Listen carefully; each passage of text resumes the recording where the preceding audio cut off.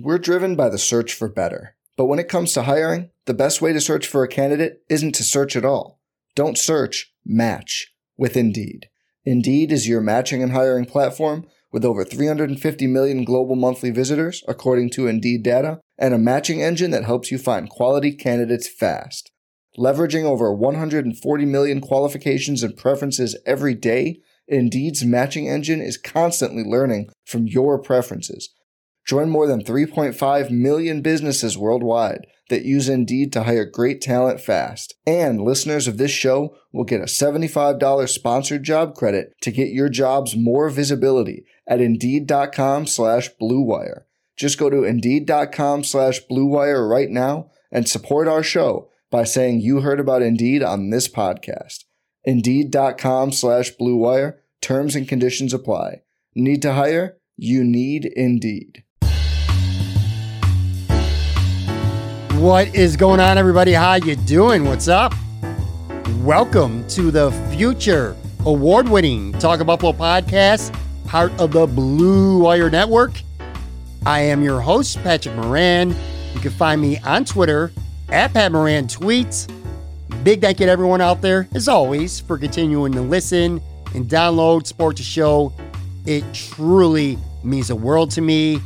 If you have not yet subscribed, please go ahead and do that. You can subscribe on whatever platform that you enjoy listening to podcasts on.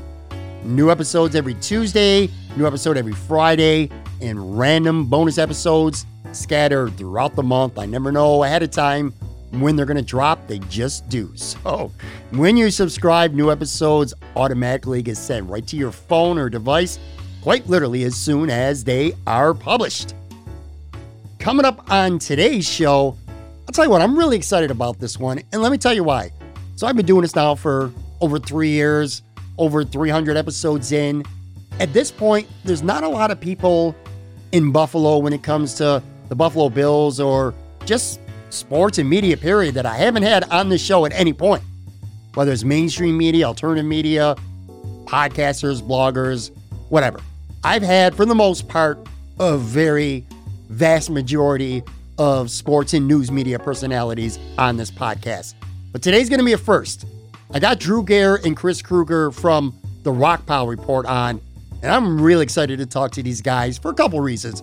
And I'll tell you, one of them is they've been doing the Rockpile Report since all the way back in 2015. Now, I know in some ways that doesn't sound like that long, but I'll tell you what, for podcasting, man, that could be an eternity. Podcasting hasn't been around for that long, especially in certain fields and genres. And there's not a lot of Buffalo Bills podcasters out there that have been around for that long. They've been around certainly longer than I have. Let's put it that way. Almost twice as long, in fact. But anyway, I'm just looking forward to talking to these guys about their process, the relationships that they have in the Buffalo podcasting community. Drew, who, by the way, man, that's a funny dude. I'll tell you, it's a funny dude. Whether it's on Twitter, I've seen a bunch of videos that they do to kind of promote the show, some hilarious videos. I got a chance to meet Drew once downtown Buffalo a couple years ago. We kind of had a little pod gathering. I can't remember the name of the place, but it was a taco place downtown in Buffalo. It was a good time. But anyway, I met Drew. And so, yeah, we're just going to talk about their show and the process and all that stuff. And of course, plenty of Buffalo Bills talk. Plenty more coming up in just a few minutes with Drew and Chris. Following that interview, by the way, at the end of the show today, I got a couple Buffalo Sabres thoughts. The trade deadline has come and gone. Taylor Hall is now a Boston Bruin. I'll have some thoughts on that, how the teams looked recently. Nothing crazy, but yeah, a couple thoughts. So make sure you stick around for that. Before I get into today's show, again, with the Rockpile Report, quick programming note here. I'm actually going to be in Buffalo later this week. My son, Shane, is the spring football game for Clarion University. Shane's going to be playing football next fall at Clarion University in Pennsylvania.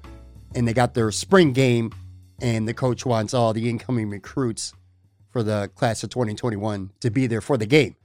So my son and I are going to fly up to Buffalo on Thursday, and I think we're going to be there for 4 or 5 days. And then Saturday, we're going to take that 2.5, 3 hour ride down from Buffalo to Clarion for that game. But anyway, that puts me in Buffalo for a handful of days, and I'm always excited about that.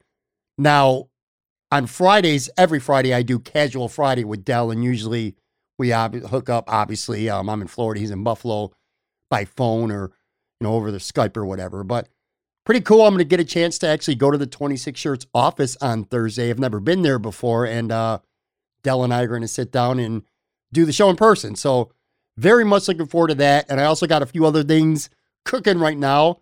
Not official, so I don't want to say anything definitively yet. But let's just say that I do have plans to tape a couple shows while I'm in Buffalo at a couple different locations with a couple really cool guests. So we'll see how that plays out. But anyway, that's coming up later this week or so. As for today, I don't want to waste any more time. Let's just get into this. This is a conversation I've been looking forward to talking to these guys for quite a while, so I'm excited about this. So here it is, my chat with Drew Gare and Chris Krueger, the guys from the Rockpile Report.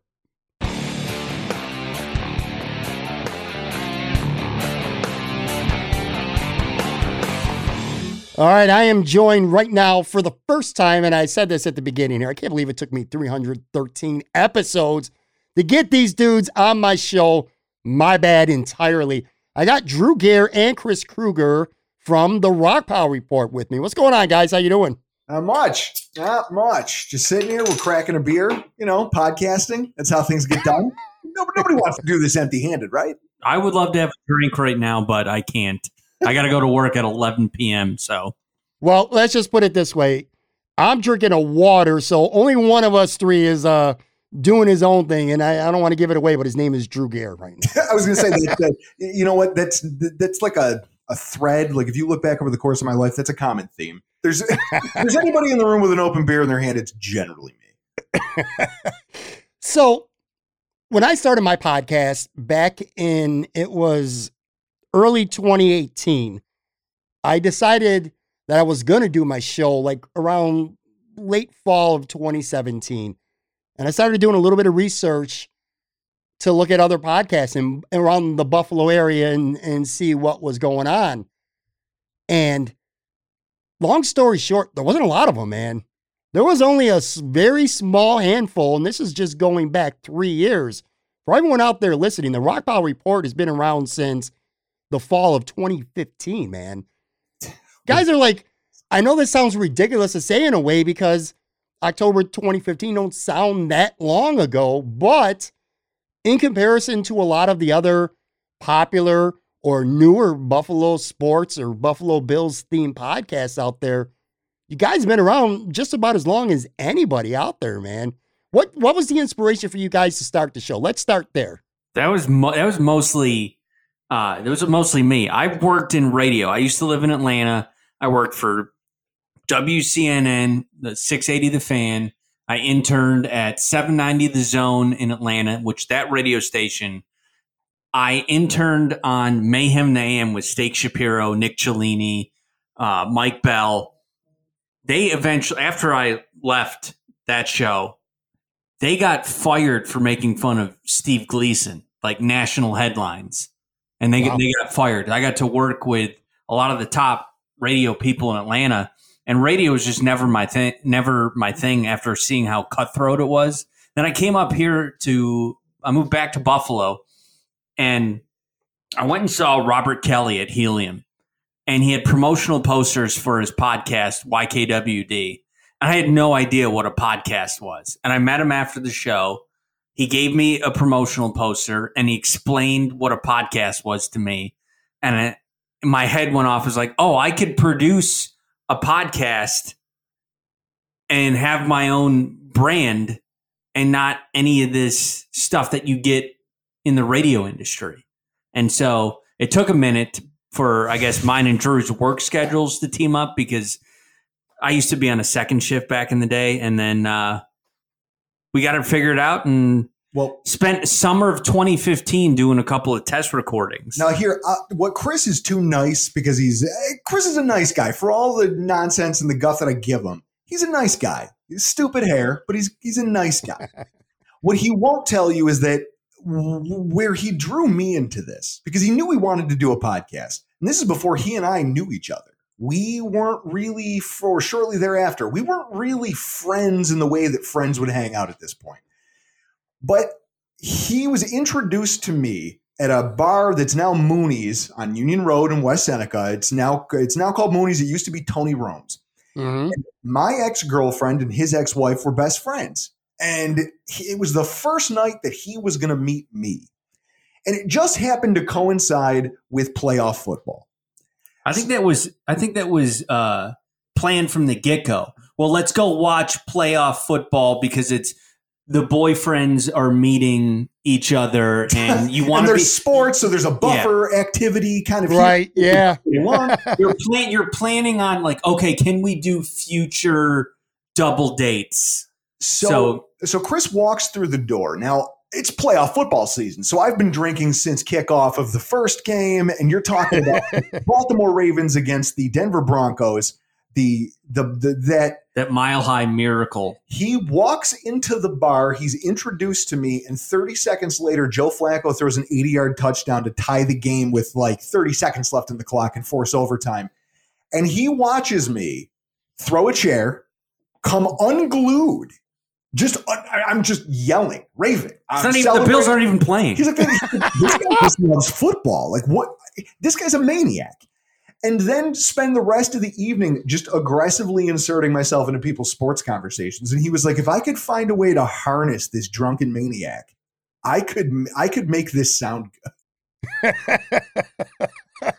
This was literally your first meeting physically with each other, too. Yeah.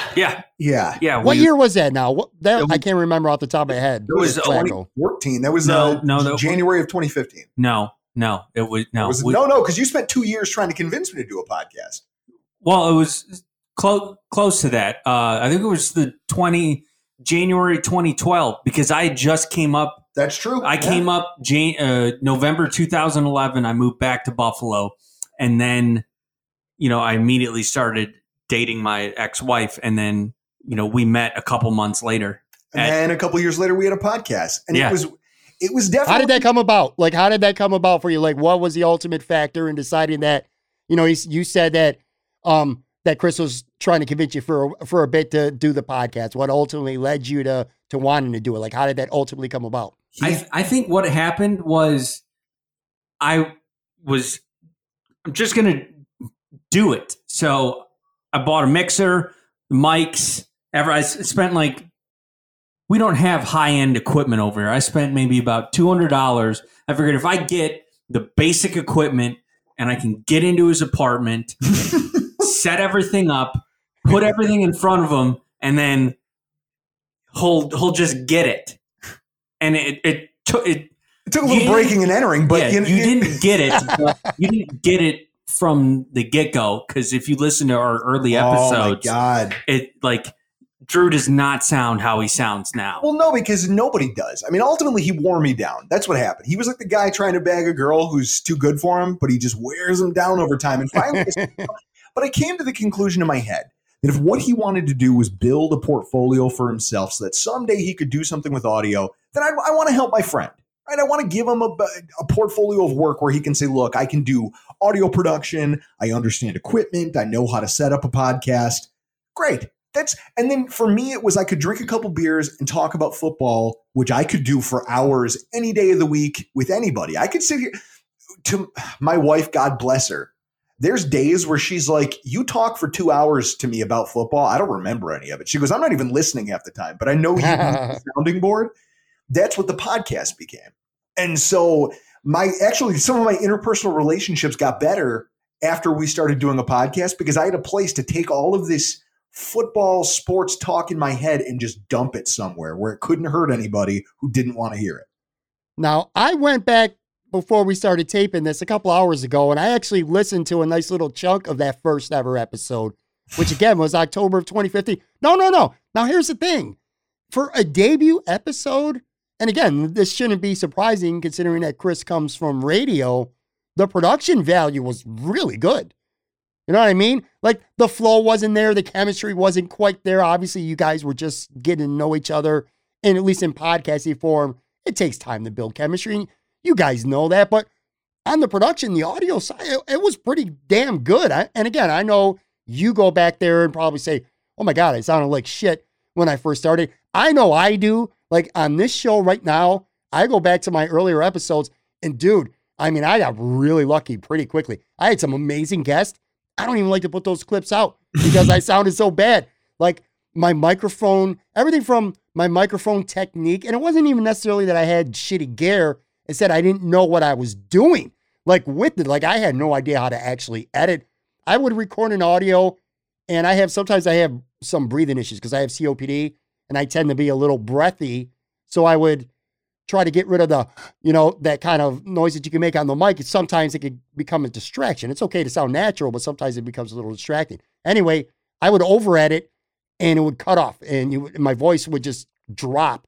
And sometimes lower syllables in mid-sentence. So it was horrifying to look back. But anyway, I go back to your earlier episodes.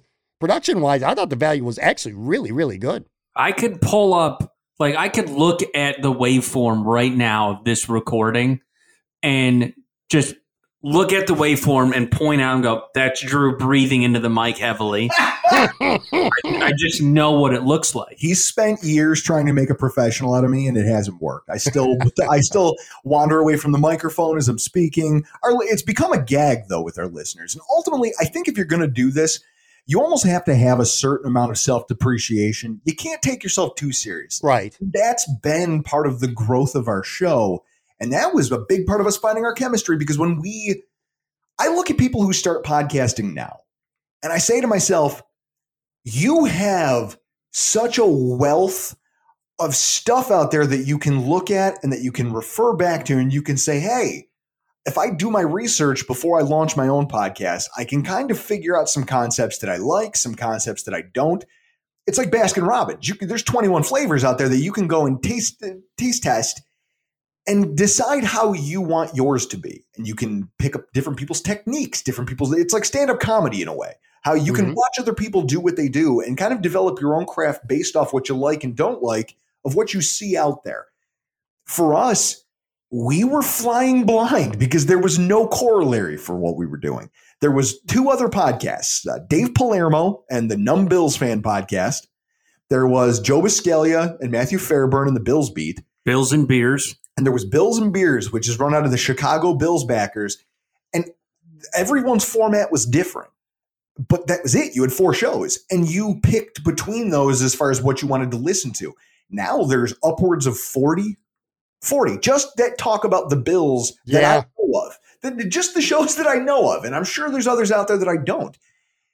And so when you're trying to first start out in that kind of environment, I mean, if there was any advice I could give to anybody who's just getting started, don't get discouraged because it's going to suck and it's going to be hard. And building a following, especially now when there's so much selection. I mean, when we started taking off it took us 2.5 years to really start gaining traction in terms of downloads, social media following. I think it took us 2.5 years to find a schedule of everything as far as it relates to this is the way we're recording during the season, coming out of the season, draft season. It takes you all this time to develop this stuff because you don't have anything to compare it to.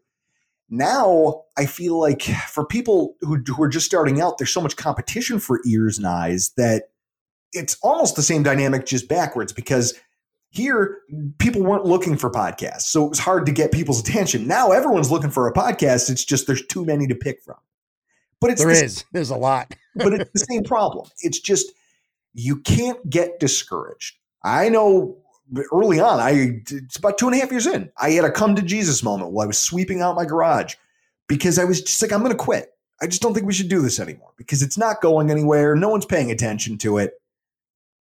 And my now wife, then girlfriend, was like, well, don't you enjoy going over, catching a good buzz with your friend and just shooting the shit?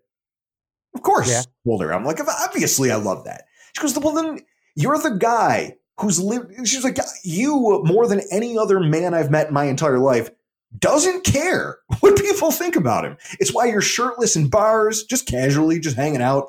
It's why she's like, you can walk around without getting braces. You've made it to 35 with bulldog teeth, but you've actively avoided braces because you just don't care what people think. So why do you care about this? And it took a while for that to set in, but once it did, I just became more comfortable with all of this. And I think that that's what people really have to embrace is if you're not comfortable, people hear that. Did you imagine at that time when you guys first got this ball rolling, you mentioned the very few other podcasts that were out there at the time. Did you imagine that this would become a market like it is now where, again, even just in the Bills market alone, the Buffalo market, and a lot of people, and we talked about this, a lot of the most popular Bills podcasts are from dudes who ain't from Buffalo. But just, the market, when I say Buffalo market, I mean by talking about the Bills, but it is a heavily saturated market. And you spoke on this, and I completely agree with you. You got to have something that's a little bit different about your show than the next person. I figured out very early with this show, I said, if I'm going to talk Buffalo Bills, why is anyone except my family and my closest friends who think I'm smarter than I am going to give a shit what I have to say personally? That's when I made a decision that I'm going to base my show on getting guests and kind of stripping it down a little bit and talking about their life and their career and eventually transitioning in the Bills talk or Sabres talk or whatever. One thing I really enjoy about your show is it's obviously Buffalo Bills is the primary focus, but you guys spend a lot of time talking about your personal lives and stories and ongoings. And that's kind of what draws a lot of people in. You know what I mean? It's like you're a podcaster. I hate to say, like, this isn't wrestling, but like you're a character in a way. You know what I mean? People want to hear about your personal lives, and you guys do a really good job of including what's going on. I heard on a recent episode about Chris's injury and you having COVID, and these were things that, you guys talk pretty openly about it.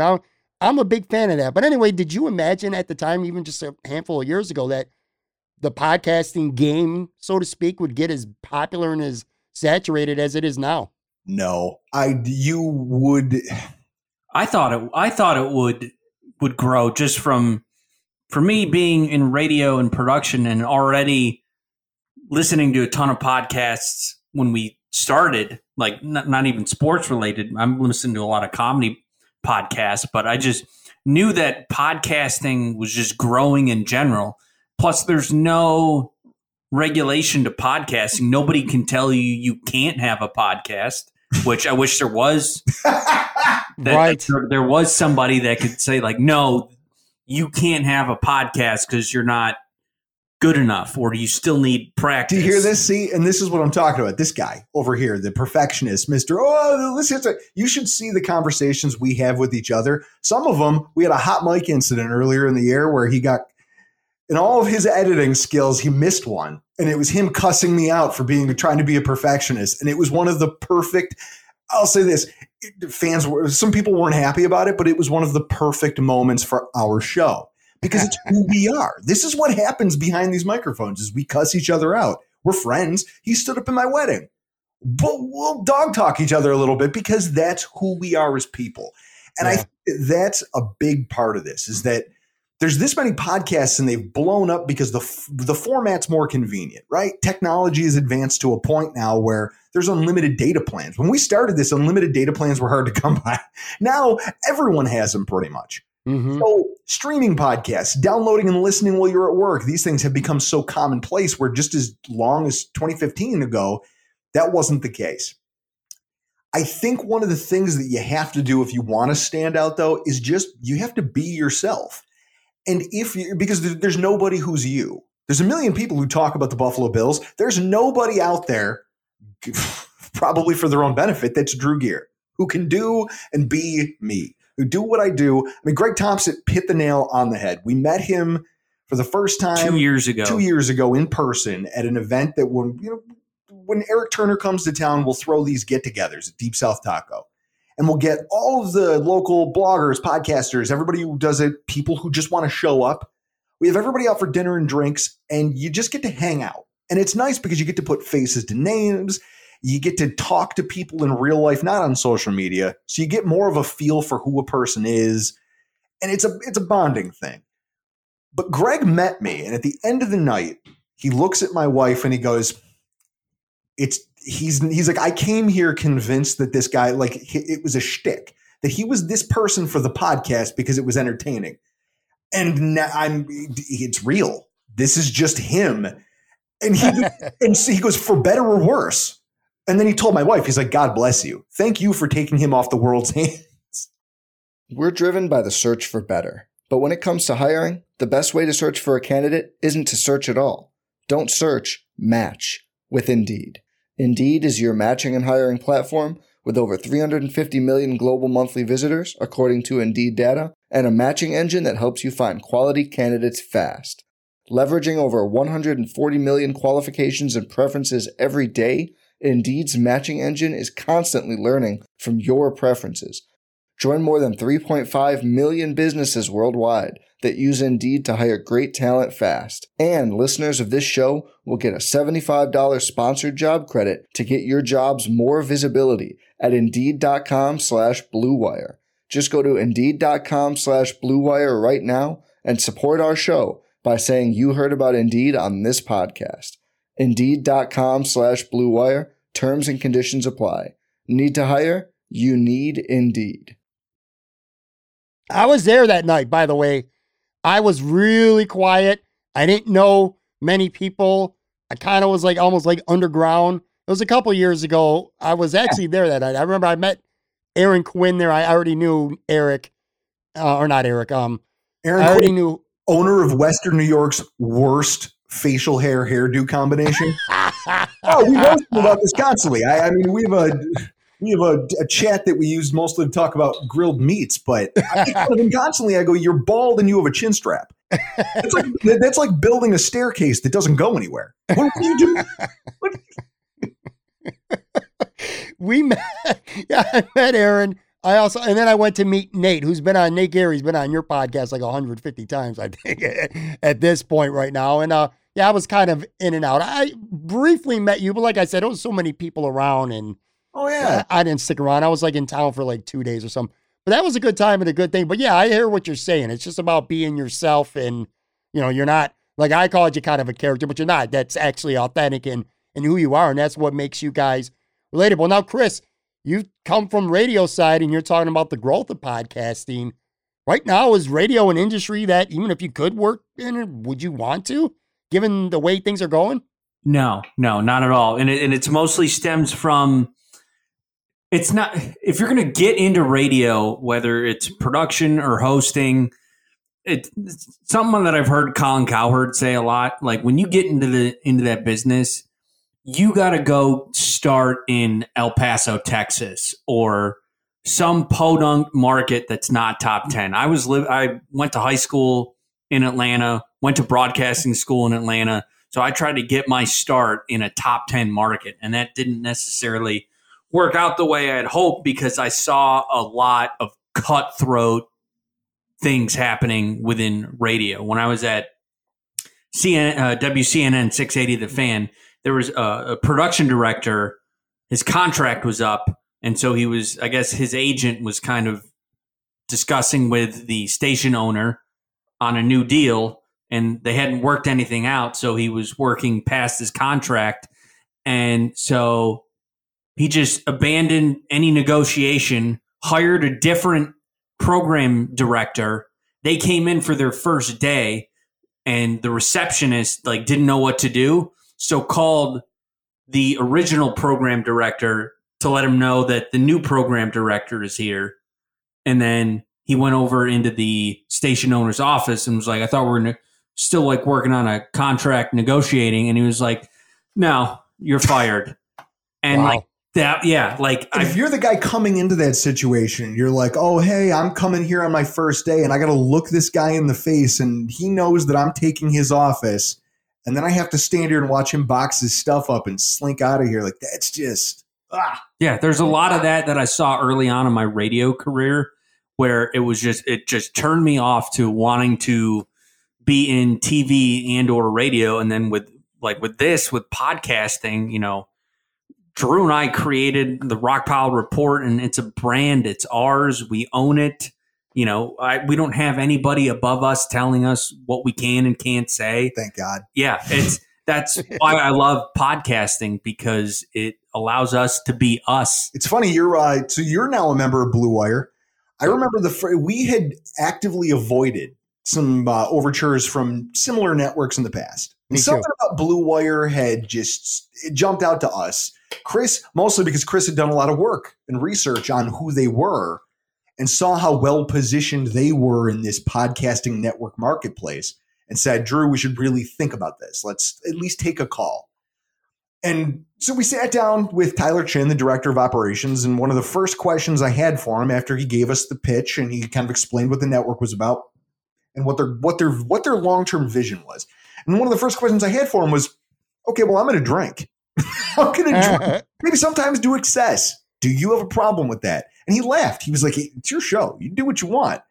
Because they're radio guys who spent a lot of time in radio, so they understand how that world can handcuff you from doing things that are creative and that people want to hear.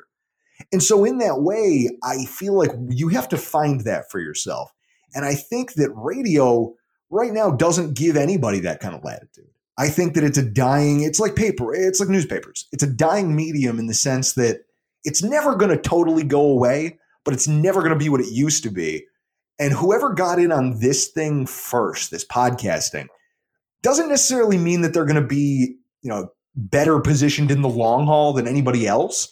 But a little bit more. You're a little bit more nuanced. You're a little bit savvier. And it's on everybody else to try to catch up. Yeah. Now, the name Rock Pile Report, did that come to you quickly? Like, what was the process of coming up? Did it just pop in your head? Did you flirt with other names? Do you remember? No, I sit in the role. So here's the thing. I'm a 10-year season ticket holder. The last year would have been my 10th.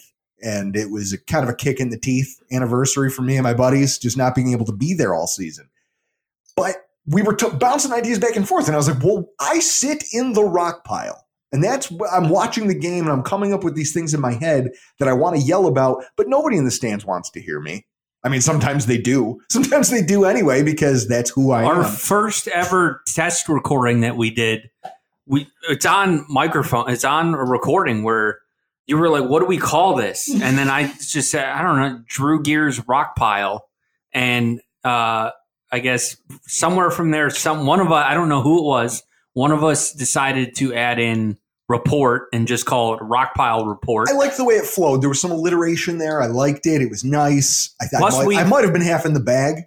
Plus, we've had some people early on tell us how great of a name that was, and they wish that they would have thought of that. Yeah.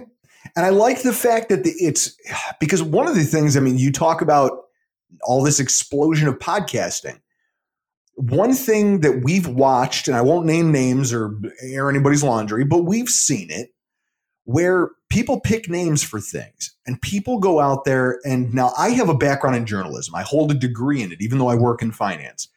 And I understand copyright law because I had to. Because it was taught to me, it was drilled into our heads when we were in school that these are things that you have to understand. You have to know how to navigate these channels. The rock pile is a term that fans coined the old War Memorial Stadium. It was never anything official that was owned by the team. It was never anything that was previously copyrighted or that could be previously copyrighted. So for us, when we were kind of fleshing this out at the beginning, I'm like, here's something that everyone's going to know what I'm talking about when I say the word rock pile. Whether it's the old stadium or it's placed in the new one. So it kind of bridges the history of the team into current day. But also, no one can come slap my hand for copyright infringement. We've seen podcasts come out over the last 2 or 3 years who have at some point, almost a victim of their own success, get their hands slapped and have to rebrand and have to change things because they borrowed too much from the team or from another entity that had a name similar. We got lucky in that regard, but it was also kind of my thought process. If nobody owns this, so no one's ever going to come yell at me because we're using it. And it served us really well. I like the name a lot. And if you're from Buffalo or Buffalo, it's a name that fits. I asked that because I always like to learn the process of like how people come up with their stuff.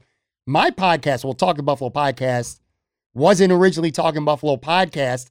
When I first started my show, I actually called it the Moranalytics podcast. And I did that. A buddy of mine, I was lost for names and I knew it was going to be a sit down interview type show. And he used my last name, Moran. So Moranalytics. It's just kind of a wordplay with my name. And I liked it at first, but as the podcast, which I had no expectations for, as it grew in popularity and more people started to learn, or I would be at a store and people were like, somehow a podcast would come out. Hey, I have a podcast. Well, what's the name? and I'd have to say Moranalytics podcast. They'd look at me like, huh? And it had no identity. Like 90% of my people, I don't know that I intended on having just Buffalo people on my show. I think I had more of an aim towards national sports media people. But Talking Buffalo became more about Buffalo. So that's why I ultimately switched it. But yeah, that was the worst, dumbest name I've ever heard of. It's not so bad. Don't beat yourself up, though. That's the thing. It's part of the creative process. Yeah, it's all right. And you have to whiff on a lot of things. There's a lot of bits. Like, that's one thing that I'll say about Chris and I. Like how he said he listens to a lot of comedy podcasts. And that's actually how he did the idea of our show even came about. I'll download every Buffalo Bills podcast that exists simply because I like supporting what this is. Sure. There's not enough time in the day to listen to all of them. Right. But I spend a lot of my time. People are shocked when they find out that I'm not sports podcast guy. I'm history podcasts. I'm a lot of comedy podcasts. And it's one of those things where you kind of like you're talking about rebranding and just trying to explain what it is to people. I feel like you have to have a certain amount of, I mean, Chris, you know what I'm talking about here. Like, there has to be an identity to what you're doing, and it has to be representative of who you are, and it has to be, you have to be comfortable in what you're doing, and you start to develop your own process. And through that, we figured out bits. Like, you're mostly an interview style podcast. Right. We're kind of a hybrid of, we have some interviews. We do our own spin on or takes on some of the news and the current events that are going on with the team. Yeah, like secret bets. I think that's a you thing. You came up with that. And then like during football season, when you come over for a night of podcasting, we keep track of how much we drink during the season because we were out of the playoffs for so long. Let's keep track of how much we drink during the whole season. And it turned into a contest between our listeners. Stuff like, and you miss on so many bits. There's so many things. It's just like trying to do stand-up comedy. I guess is what I'm trying to get at here. You're going to try a million things. And nobody hits, nobody's batting 1,000. You're going to whiff sometimes. But you have to try it. You got to try to work out something that's funny. I mean, one thing that we started our very first season, and it came to me just kind of out of the blue because I was miserable. I really thought when we started the podcast that I was going to be talking about Bills in the playoffs because Rex Ryan told us so. Rex Ryan said that we were going to the playoffs. And then I'm sitting here in December going, what the hell? What happened to us? How did we end up here? So I'm miserable and I'm looking for a reason to keep showing up here and doing this show every week. And it occurred to me as I'm watching Seinfeld one night. You're a TV sitcom guy. I'm watching Seinfeld reruns and the Festivus episode comes on. And I was like, that's what we need. We need an airing of grievances for the Bills. And so now 5 years running, we did it the first year and it took off. We put it out to Reddit, Twitter, all the social handles. And we said, look, you guys are probably just as angry as us. Tell us everything that grinds your gears about the Buffalo Bills this year. Whatever your biggest grievances, let us hear it. We're going to read them on the show and we'll give away free pizza gift certificates to the ones we think are funniest. And there was an overwhelming response to it. You never know what's going to work and what's not. You just got to try stuff. And you can't be afraid to try a podcast name that might not be great or to try some bits on your show that may not land. Maybe it doesn't, but maybe it takes off. I mean, we've got one that we do, which thankfully this year we didn't have many of them. Whenever the Bills lose, we have a segment devoted to people who have it worse than Buffalo Bills fans that week.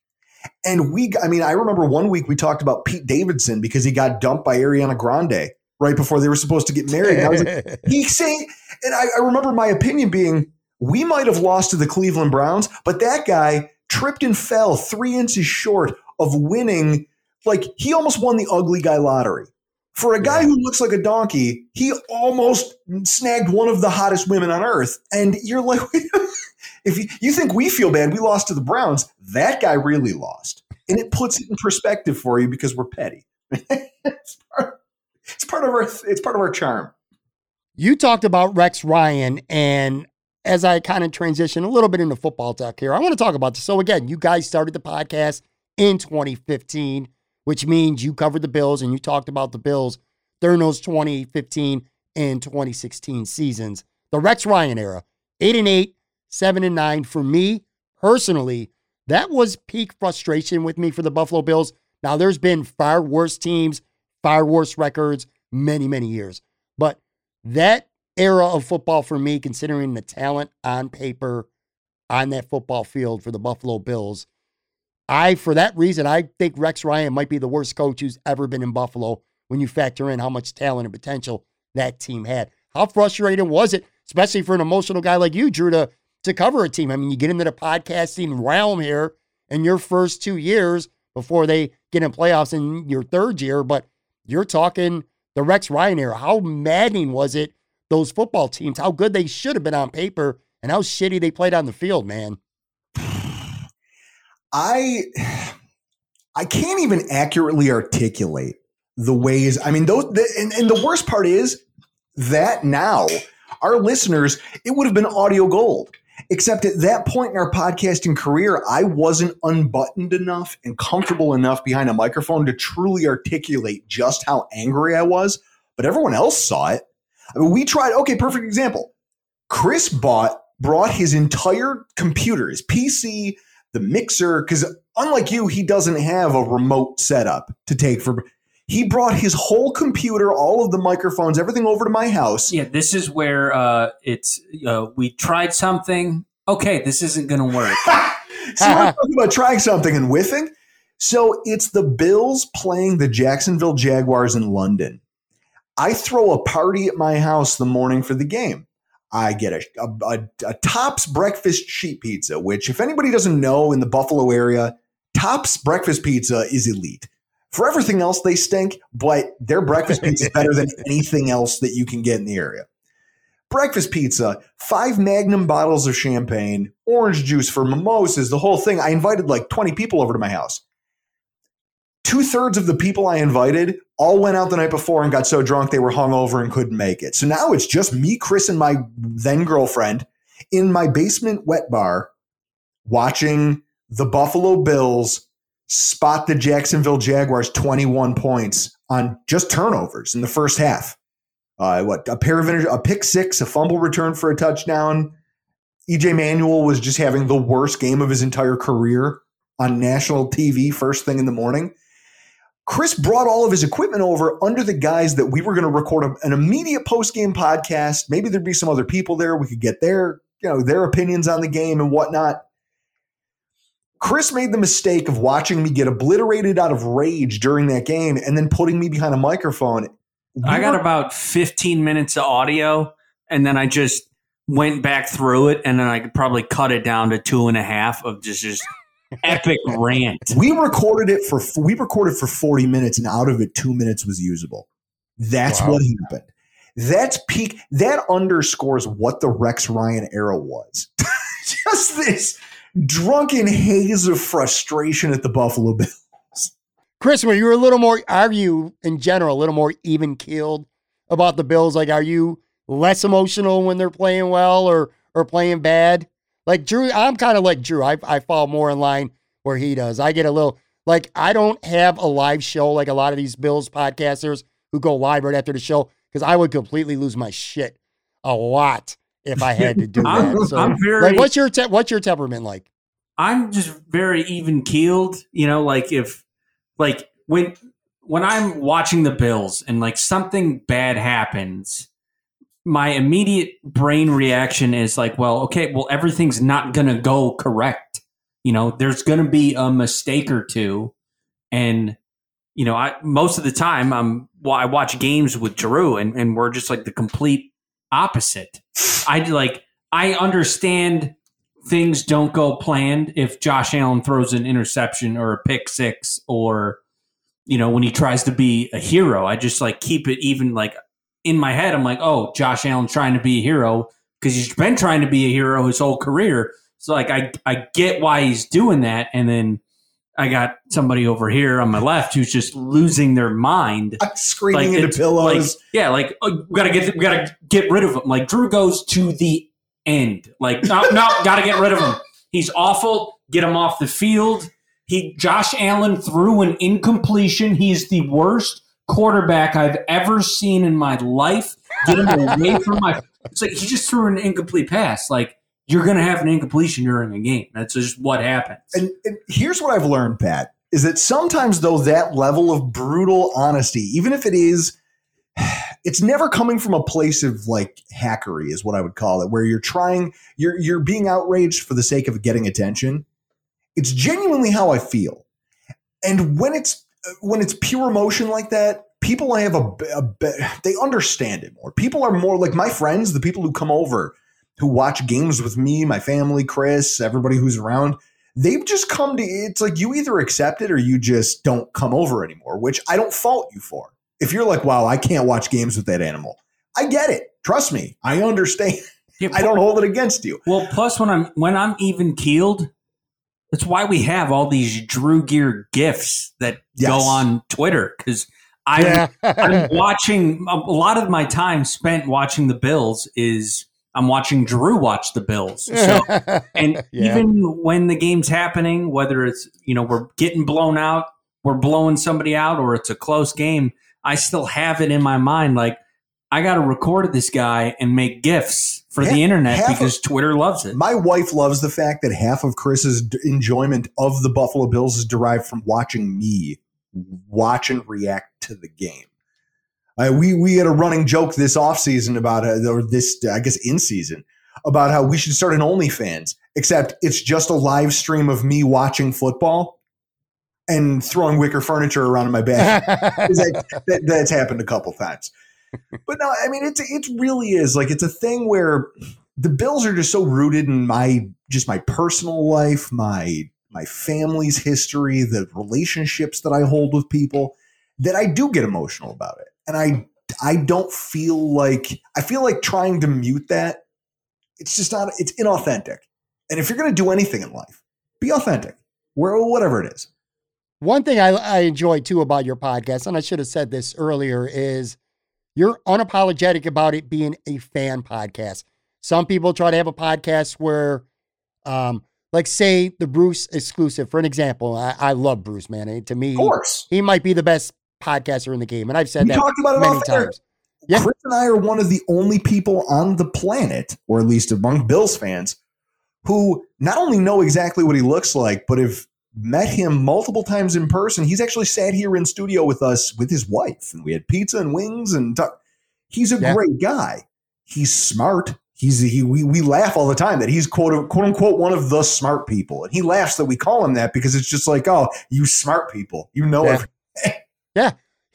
I consider him arguably the best Bills podcaster there is, when you would just knowledge and delivery and just everything about what he does. But anyway, my point was his takes, his views tend to be less fan, more analyst, even though he is a Bills fan. Whereas a show like yours, man, you live and die with the Bills and how they do. And you're not, you're unapologetic about that. And I really respect that about your show, because there's too many shows out there where they want to be objective, but then if they're saying they're objective, but then they're not being objective, it comes across wrong. You guys don't do that. No, well, what it is it's intellectual dishonesty, and but I wouldn't even accuse anyone of that. What I'd say is that everybody wants to be liked, right? Everybody wants people to think that you're smart, and now I could sit here and tell you about, while I was on my COVID 10-day quarantine, I built a database of I showed it to Chris and it blew his mind, because I waterboard him with charts and data analysis and trend analysis, because at the end of the day, finance is what I do. I dabble in accounting, trend analysis, data analysis. It's what I do professionally. So that gets dragged into how I have to make sense of football in my head. And I do a lot of my own in-depth research, and I come up with a lot of weird statistics or a lot of interesting finds. I used Kentley Platt's relative athletic score, and I created a database that I can now update year over year over year of every draft pick that he's ever made based on relative athletic score, broken out by size grade, speed grade, what their highest and lowest scores were, and then a depth chart so that we can see what different position groups look like, and we can start to build an idea of the archetype of player that Brandon Beane and Sean McDermott prefer at given positions.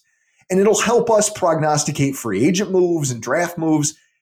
I love the nuts and bolts of football. I love the X's and O's of football.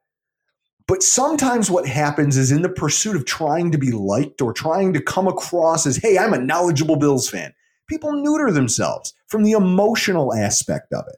And really, at the end of the day, what this is, it's an emotional thing. I love this football team. It's a part of my childhood. I mean, a story that I've told on our podcast, and I'm going to tell it on yours. My father and I, football is what we did together when I was a child. And then the home run throwback happened.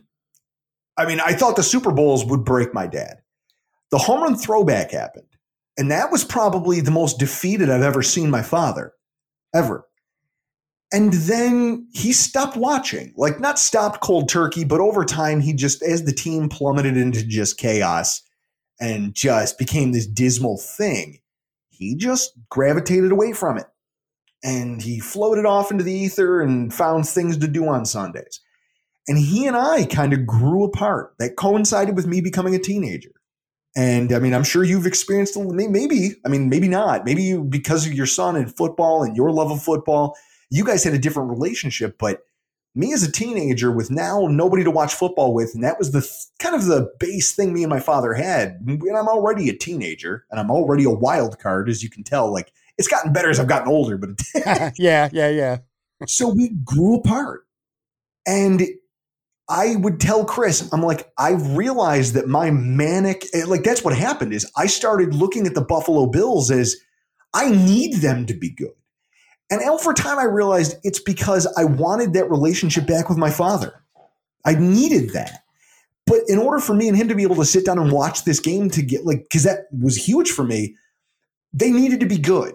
And I kept thinking in my head, I found out, I had to look back and I kept thinking, if the Bills were ever just good enough, if I could will them to be good enough, then my dad would start watching again and he and I would we would grow our relationship together again. And that became the driving force behind this mania that I have about the Buffalo Bills. And it took years for me to realize that that's what was happening. But meanwhile, I'm this maniac about football and no one can understand why. And I didn't even really understand why. There's this emotional tie we have to this thing. And so to neuter yourself from that, just to try to feel smarter about it or to seem more appealing to some random person on social media, I can't sign off on that. I can't get on board with that line of thinking. Yeah, I agree. All right, so before I let you go, I'm going to ask you a question about this offseason and kind of one big umbrella. Your take on the offseason. Again, we're not going to go through every move. We don't need to do that. The Bills signed 12. They've had a sneaky, busy free agent period right now. They've signed 12 unrestricted free agents. The big name is Emmanuel Sanders, of course. The other 11 guys are all ranging from depth to potential roster battle guys. On the flip side, John Brown is the one notable guy that they lost. Actually, I take that back because I think Dean Marlowe was a sneaky loss too with this team. But generally in an umbrella right now. So this is a 13-3 team that won their division, got to the AFC Championship. They're the second best team in the AFC. However, I think they're the second best team in the AFC right now, or at least at the end of last year anyway, by a pretty substantial margin. I mean, Kansas City handled them pretty easily twice. When you look at this offseason, what have you liked about it the most and what have you not liked about it the most? Because you could go either way here. Again, a lot of team-friendly. I could be wrong, but I think every free agent contract that they've given to a new guy who's come in has been a one-year deal. I could be wrong, but I'm almost positive that I'm not. So there's a lot of team-friendly deals here, short-term deals, and that's good because they're not committing a lot of long-term money to guys. But at the same token, you're trying to catch Kansas City. Have they done nearly enough to do that? What's your take on that? Here's what I think. I think when I look at what they've accomplished, you see the losses, okay? You lost an aging second wide receiver who was starting to show a little bit of the wear and tear of being a smaller guy playing the wide receiver position for more than 30 years. Yep. You lost a Pro Bowl kick returner, and then you lost a lot of bit players that ultimately didn't make a giant impact for you. Dean Marlowe might be that's the loss that stings, was Dean Marlowe, because he was good, solid depth who, as we saw in that Week 17 game against Miami, he shined. He almost had 3 interceptions. He was hammering wide receivers on the field.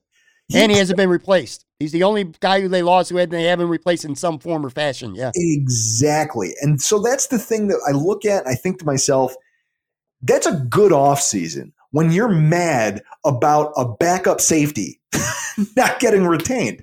When you look at what they did at the other positions, I think the most important thing for you to walk away from this is especially heading into the draft. Brandon Beane has proven that he's a pragmatic guy. You know, he doesn't, when it comes to negotiations, he has a number and he's willing to let talented players walk if they don't meet his number. He's also not willing to go into a draft with a glaring need if he can avoid it. You know, we've looked over the numbers and we've charted, you know, all the stuff I like to aggregate. We've charted the fact that unless he has to and he has no choice, Sean McDermott loves benching rookies for as long as possible. He makes them beat out some, even if that rookie has more talent than the veteran ahead of him, he gives him a whole season to try to take that guy's job. Mm-hmm. And it's happened, you know, Matt Milano and Ramon Humber. I remember screaming in 2017 about I didn't understand why Ramon Humber was playing over Matt Milano because Ramon Humber sucked. Well, eventually Matt Milano won that job, but the time he spent marinating trying to take that job is probably what helped his development and landed him here now as one of our prized linebackers. There's a process here. You trust the process. It sounds shticky, but it's real because they have an idea of what they want to be. Beane doesn't believe in going into a draft with I have to have this pick, and that pick has to play immediately. So what you've seen is they've taken a lot of flyers on these small one-year deals, but they've also not left themselves any glaring holes. They're essentially the same team with some upgrades in depth at linebacker, upgrades in depth, I'd say it, arguably defensive end, depending on what you think of Obata, the guy from Carolina they signed. Ultimately, they haven't left themselves a lot of work left to do to field a team that could at least replicate what last year's team was. Which is that's like the $1 million question, though. Last year's team was great. They were the second best team in the AFC, clearly. But, you know, if you're looking at it from the other way, you got to tell yourself, should they be going all in right now, trying to make a couple maybe big moves to propel them and push them over the top over Kansas City? So that's kind of like playing devil's advocate. You didn't have the cap space to do it this year. Right. The cap is going to go up next year. And for everybody who's banging the table for a Josh Allen contract extension, it's a complicated animal. It really is. Because they're trying to do what the Kansas City Chiefs did with Patrick Mahomes. And we want to get him locked down to a big deal that makes him happy, that makes him comfortable, that gives us long-term control over this critical piece. The first franchise-looking quarterback that we've had in 20 years. And at the same time, doesn't hamstring us from a financial standpoint right now. Because you have this window is closing of not having to pay a quarterback.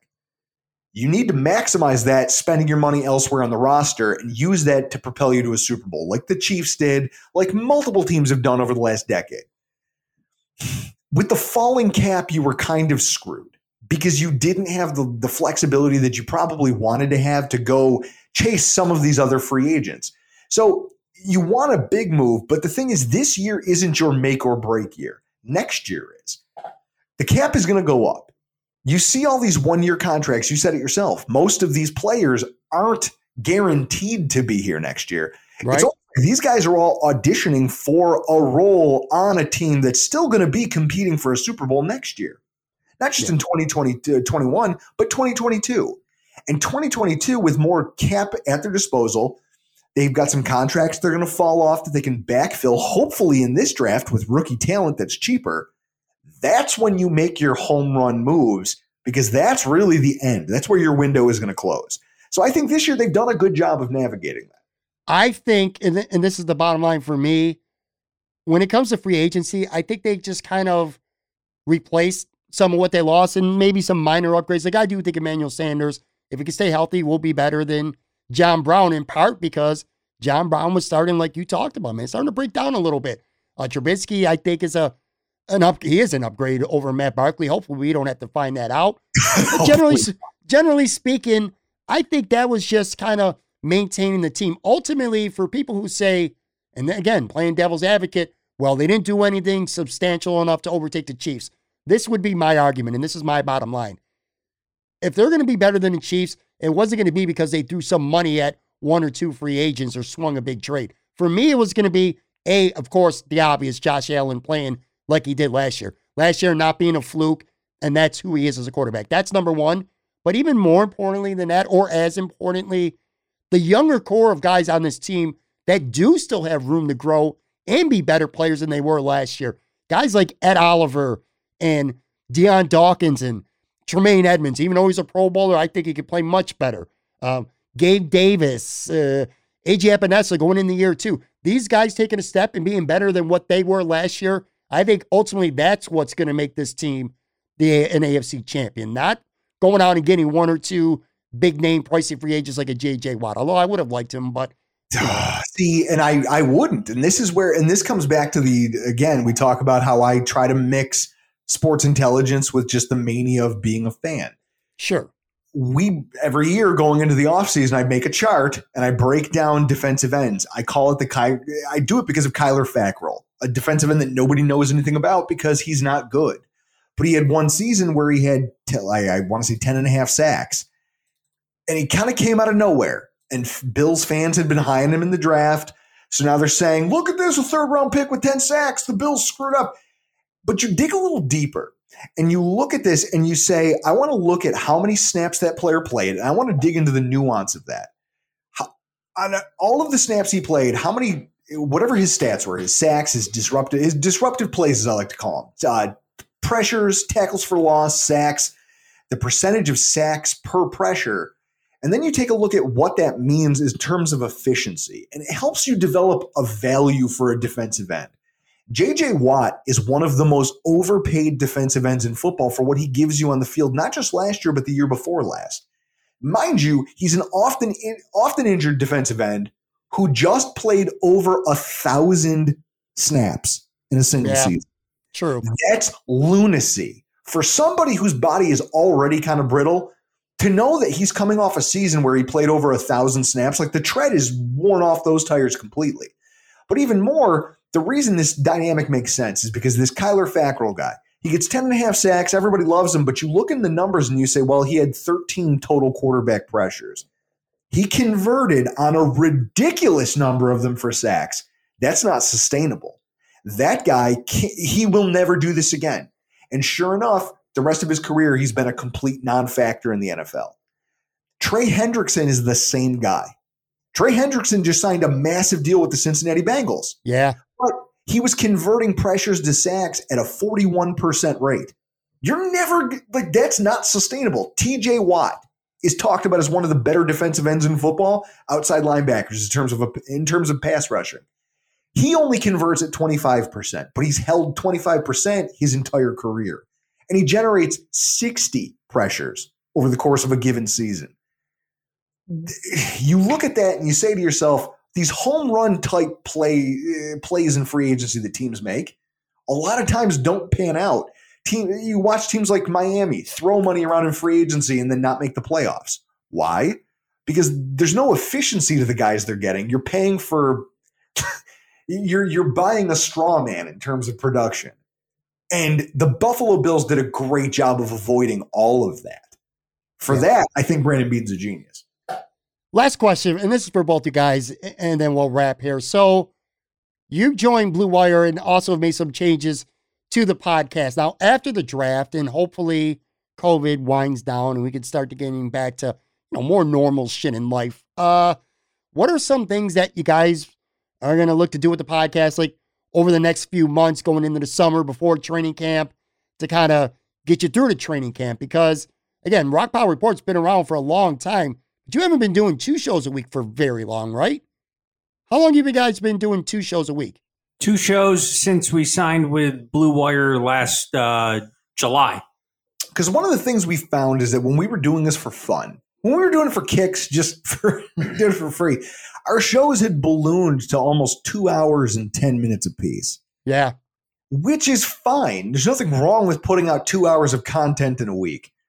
But there's something to be said, and I know people will talk about, oh, you're double dipping. And okay, you can say what you want about how somebody breaks up their show, but what I found is that people don't want to hear. We actually saw an increase in our numbers when we cut it in half, because an hour is something that's more palatable to somebody. Yeah, agreed. So in season, we still got the same numbers we always had, right?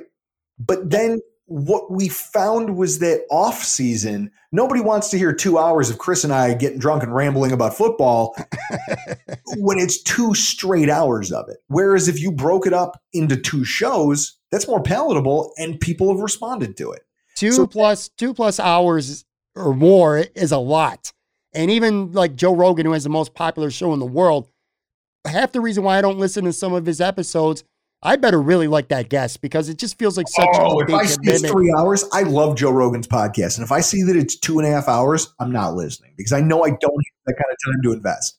But anyway, so you guys started doing 2 shows a week last summer. But by that time, it was getting close to Bill's training camp. So you started to have a good amount of content. You guys know this as fans and doing a podcast now for a handful of years.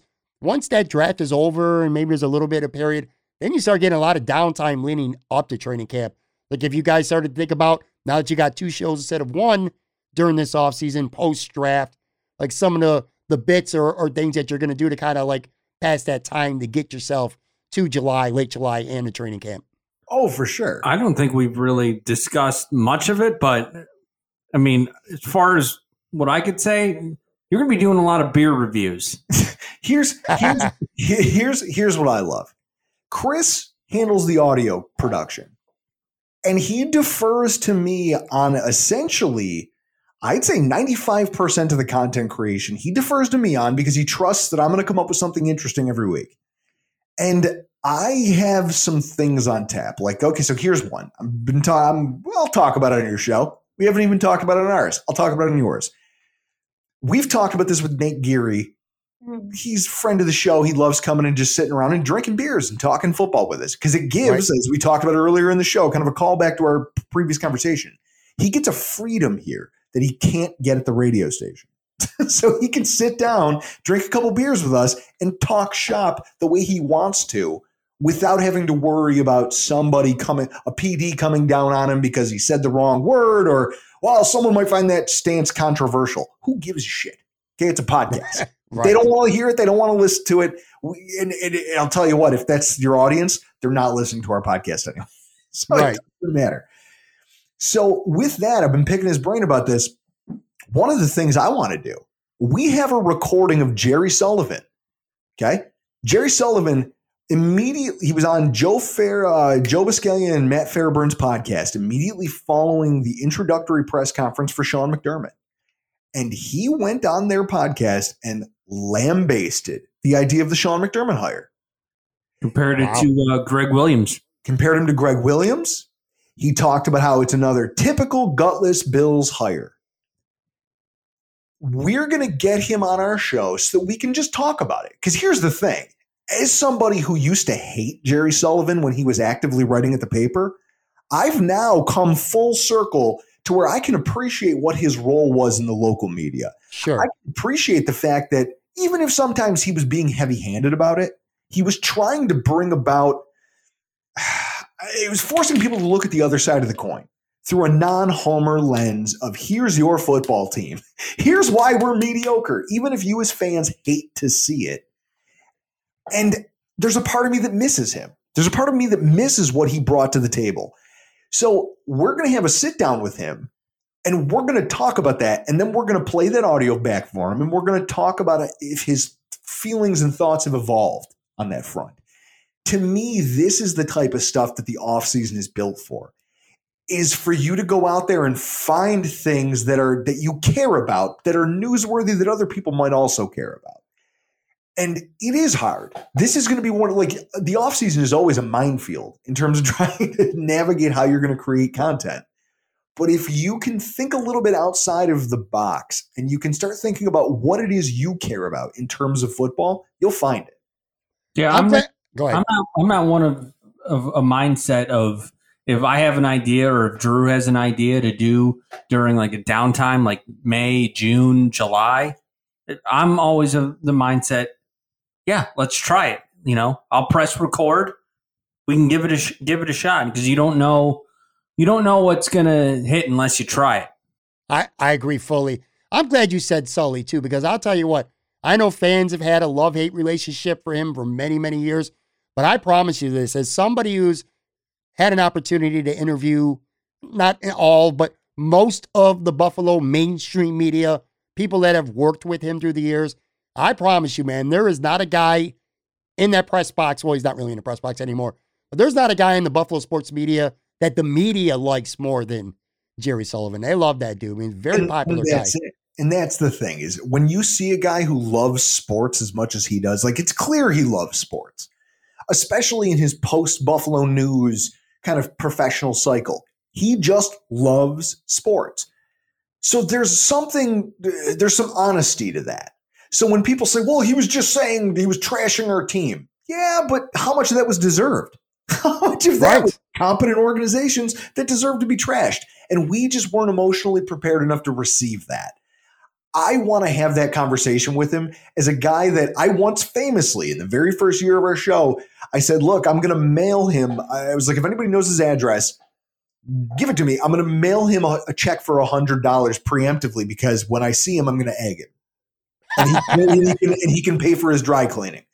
And now to know that I've come full circle on this about him as not just a writer or as a radio personality, but just as a person. And I've gotten this because I've gotten older. I've grown. I want to have that conversation because it's cathartic for me, but I also think it's a fun conversation that other people would want to hear. And it's that type of stuff that I would urge anybody out there doing this to go find. Go find the things. That's what this downtime is for, is to scratch the itches that you've developed. Yeah, for sure. And, again, Jerry, right or wrong, always came from a place of experience and knowledge of football. He was the worst hockey columnist in the history of the world. Dude, go to 1 or 2 games a year and just write the most scathing columns ever and not have to go in the locker room or deal with them. But anyway, everyone give the guys a follow on Twitter at Rock Pile Report. Check out the podcast, part of the Blue Wire Network, my Blue Wire Network family now. Apple, Spotify, everywhere podcasts are found. Wednesday and Thursday. Again, Drew Gare, Chris Kruger, Rock Pile Report. Thanks a lot, guys, man. This was a lot of fun. Thanks. Of course.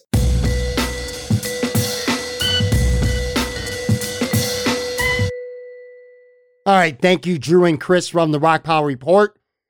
So real quick here, before I get out here, I kind of hinted at the top that I would have a couple thoughts on the Buffalo Sabres. And as always, let me preface this by saying this. I do this when I'm on my own here and I got thoughts. I ain't Mike Harrington or John Vogel or Chris Baker or Joe Yerdon, Lance Lozowski or Chad DeDominicis, any of those dudes. I don't try to pretend like I'm some kind of Sabres expert. But that said, I got opinions, and here's one of them.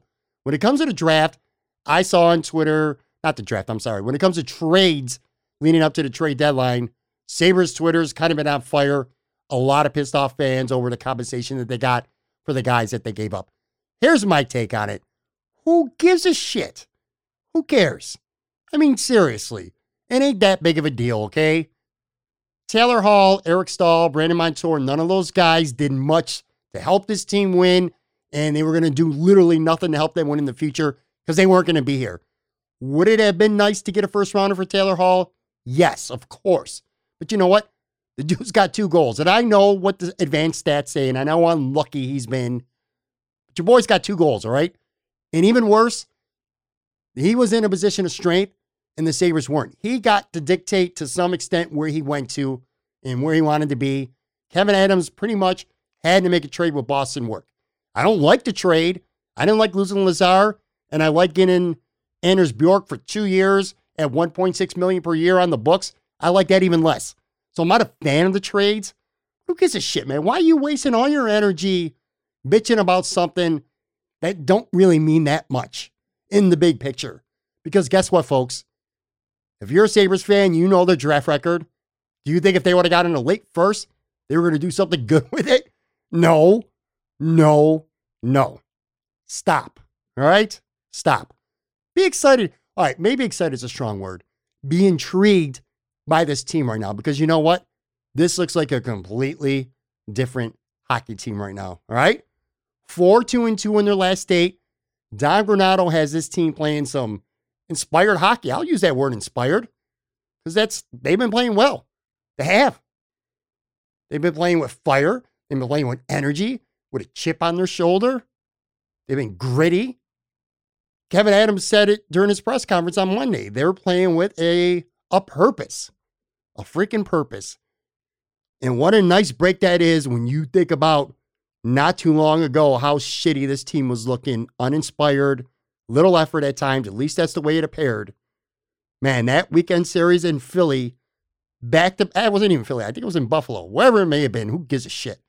Back-to-back weekend games, afternoon games, matinees, no goals. Completely lifeless and absolutely embarrassing. I need to give the Sabres a little bit of props here because I've been hard on this team to the point where I have said that this might be the most unlikable team in the history of all the Buffalo sports teams that I've ever followed in my entire existence. That's how much I've hated the Buffalo Sabres this season under Ralph Krueger. And that's why I wanted credit here, Don Granato, because forget the record. And again, 4-2-2 over the last 8. Just the effort, the results, the brand of hockey they're playing. It's different. It's night and day different. And it's being anchored by young guys.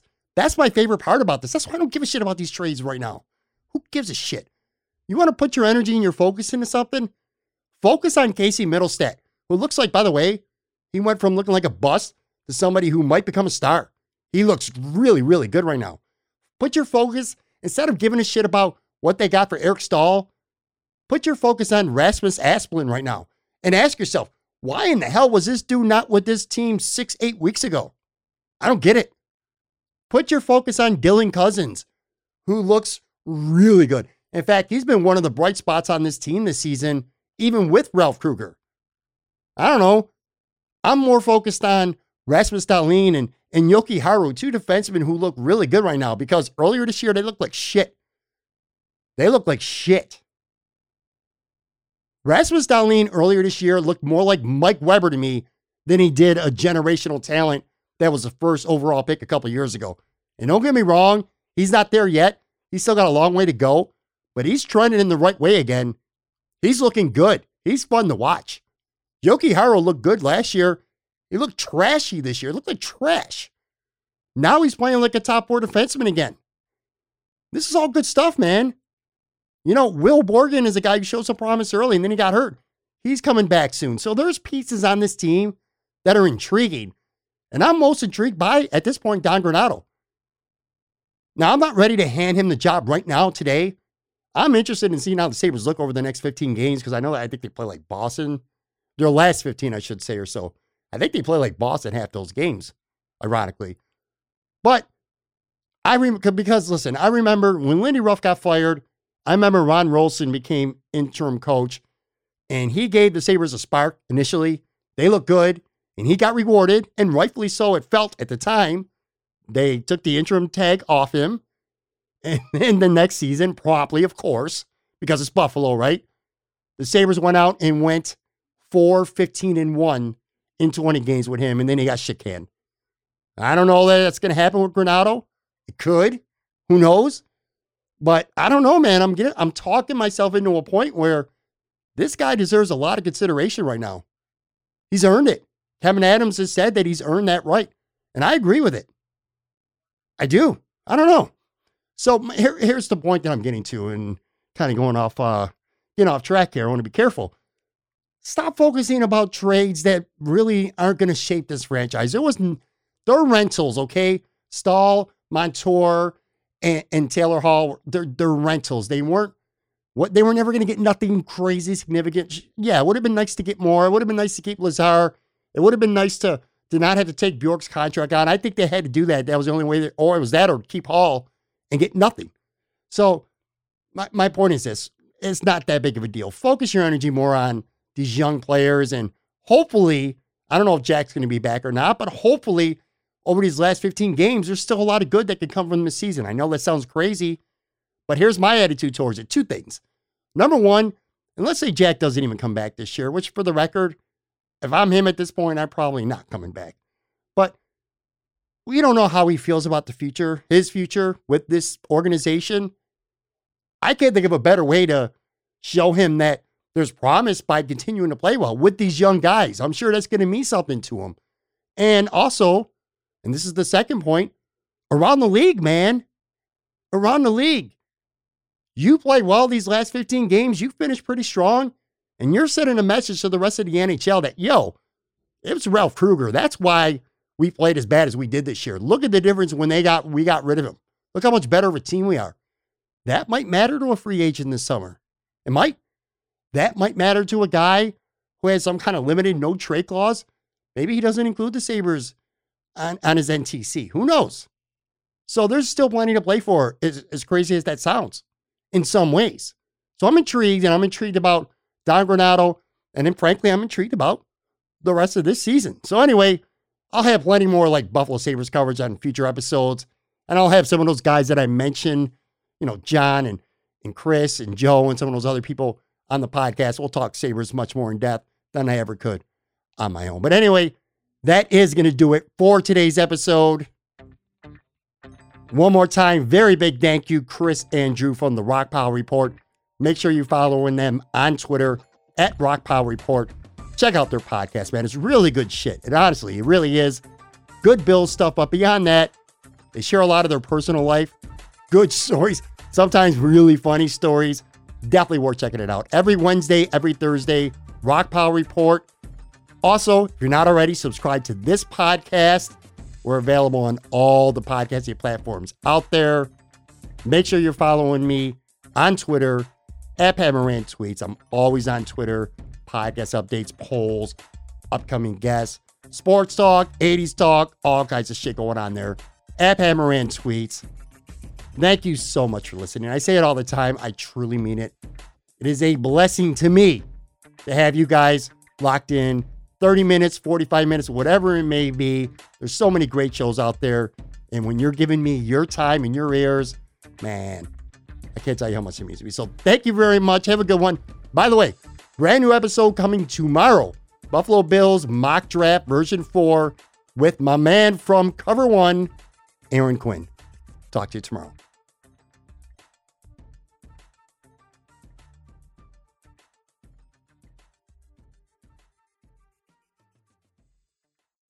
I'm Mark Chapman. Welcome to the Planet Premier League podcast. Each week, Cesc Fabregas, Nader Manua and myself talk all things Premier League. As a player, you don't have time to talk. No. You don't have time to make a plan. You just need to deal with wave after wave after wave. We watched Coach Carter and he said, afterwards, the game's just about doing this for your teammates. And I remember looking around halfway through the film and half the squad was asleep. Planet Premier League. Listen wherever you get your podcasts.